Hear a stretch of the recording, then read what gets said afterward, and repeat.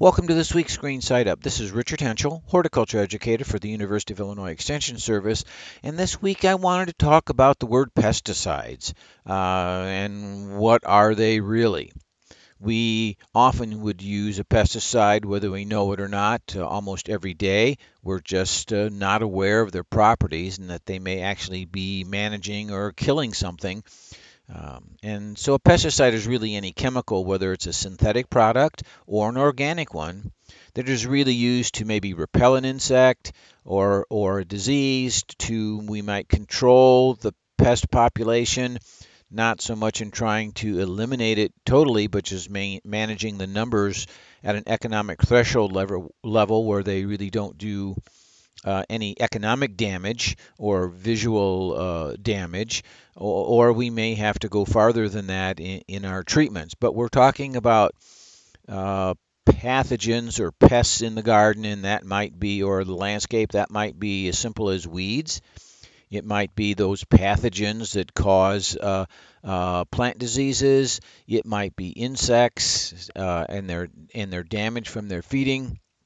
It could also be at times rodents, for example, or if you've had a problem with hostas and slugs and snails, then that product happens to be called a molluscicide because its focused target is that of the mollusk or the snail or slug.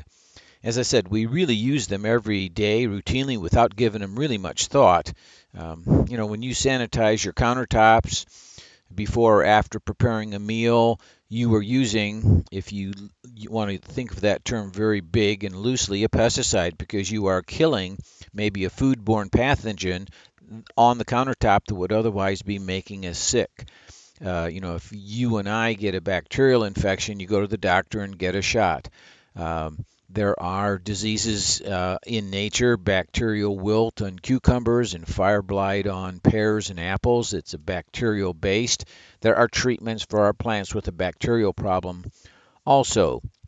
So you have a lot of things going on here. We may have this time of year as ant colonies are beginning to come alive, and yet it's too cold for them outside. We may find them inside in the home, coming up near, say, the furnace or out of a vent. We may see them that they have found. You find the trail that leads from the pet dish back to that heat vent or underneath the floor edging. So these control our ants by either controlling them at the point that they consume the product, or more likely these days they carry the product back to the colony, and the colony is managed really in that way. So we use these kinds of products to control things just about every day in our life. We really focus during the summer, though, on those things that we perceive as strong insect damage or weed damage or a disease out in the vegetable garden or in our perennial or ornamental beds. But indeed, we are using some sort of a pesticide. Oftentimes, when we think about crabgrass control and putting down what we all know is a pre-emergent, that's a control product that limits or kills the crabgrass seed before it even sprouts.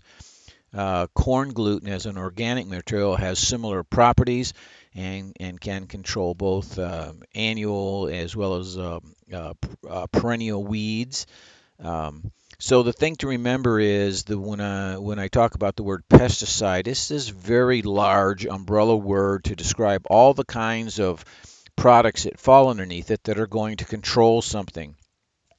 The word itself, pesticide, says the CIDES part, the side part of that word, is to kill. So a pest, you're killing a pest.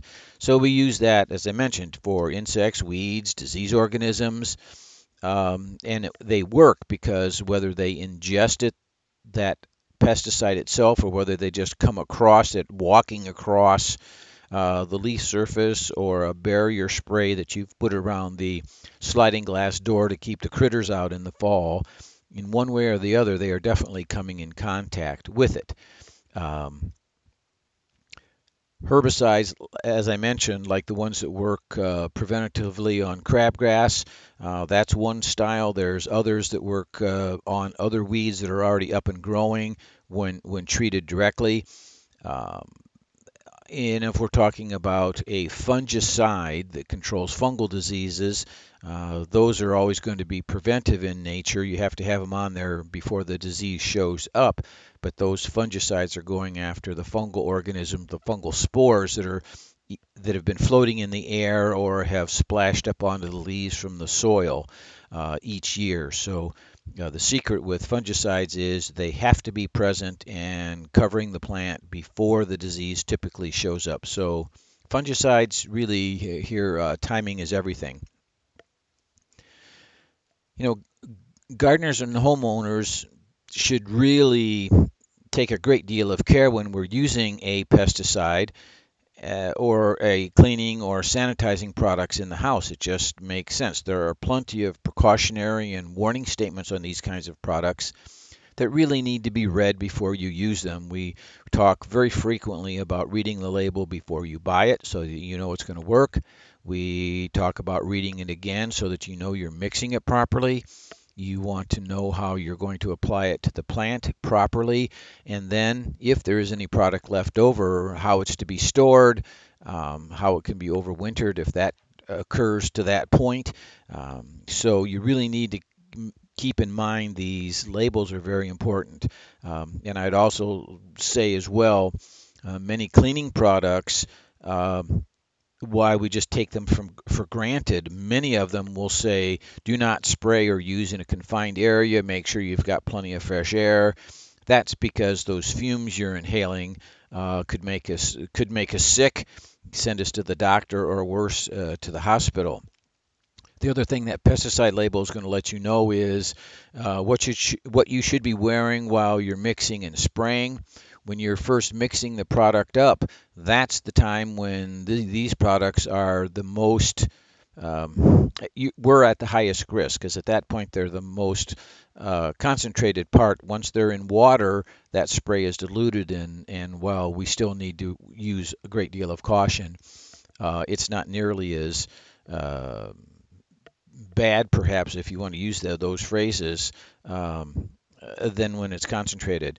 There are uh, other things on our pesticide labels that can tell us. There are signal words that would tell us the worst words that you want to see are danger, poison.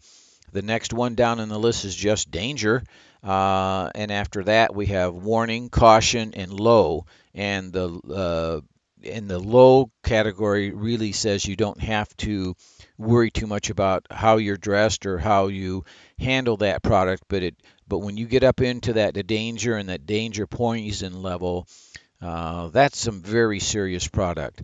Fortunately for most of us, we only can purchase general use products, which are reasonably safe. Although there's calls to this office and visits to the doctors and hospitals every summer because folks have not really read the label and misapplied it or didn't mix it properly. So you really want to be very careful with that kind of thing. So pesticides have a place in our world, but you want to handle them like fresh eggs with care and make sure you read the labels. Well, this has been Richard Henschel with this week's Green Side Up. It's always a pleasure. I'll be back again next week.